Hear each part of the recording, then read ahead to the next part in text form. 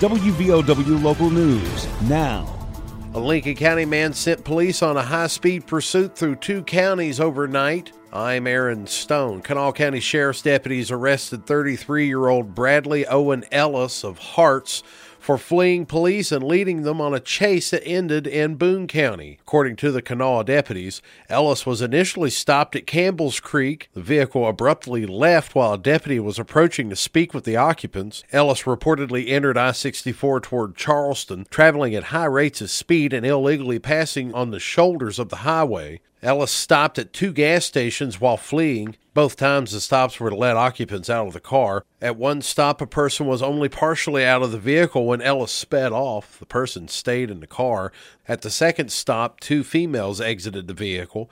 The speeding vehicle also struck a Charleston Police Department cruiser but continued without stopping. The chase ended after the vehicle entered Boone County and ran out of gas. Ellis was charged in Boone County Magistrate Court for fleeing with reckless indifference, fleeing while driving under the influence, driving with a revoked license for third offense DUI, and DUI. Additional charges may be filed by the Charleston Police Department relating to the crash involving the cruiser. No injuries were reported. This is WVOW Logan. Are you or a loved one suffering from a chronic wound that won't heal? The Advanced Wound Center at Logan Regional Medical Center is here to help you. Our team of compassionate healthcare providers will develop a personalized care plan tailored to your individual needs. We use advanced healing techniques such as hyperbaric oxygen therapy to help you heal quickly. Call us to learn more. The Advanced Wound Center at Logan Regional, healing chronic wounds so you can get back to doing the things you love.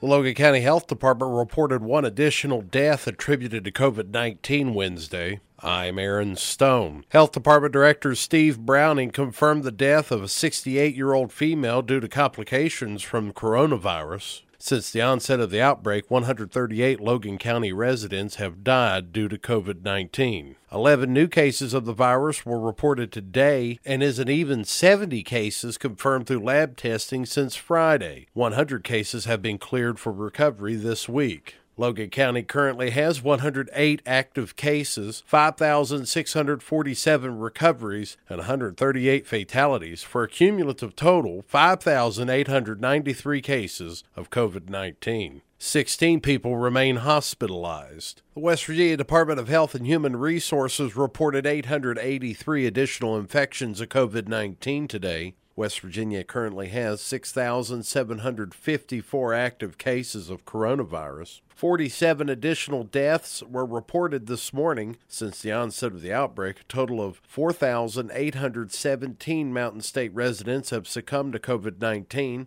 Hospitalizations are down somewhat, with 512 patients statewide. There are 183 patients in intensive care units, and 104 of those patients require ventilators.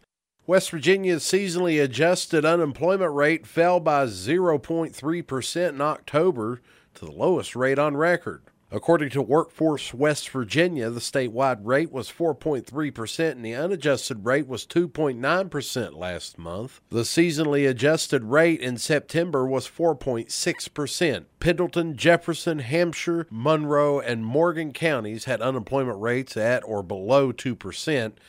Counties with the highest rates were Calhoun, Mingo, and McDowell counties. West Virginia turnpike traffic is expected to exceed pre-coronavirus levels this week for Thanksgiving travel. The West Virginia Parkways Authority Executive Director Jeff Miller says around 750,000 vehicles are expected to pass through the turnpike's plazas between Tuesday and Sunday. The agency recorded more than 607,000 vehicles on the turnpike during a similar period, 2019.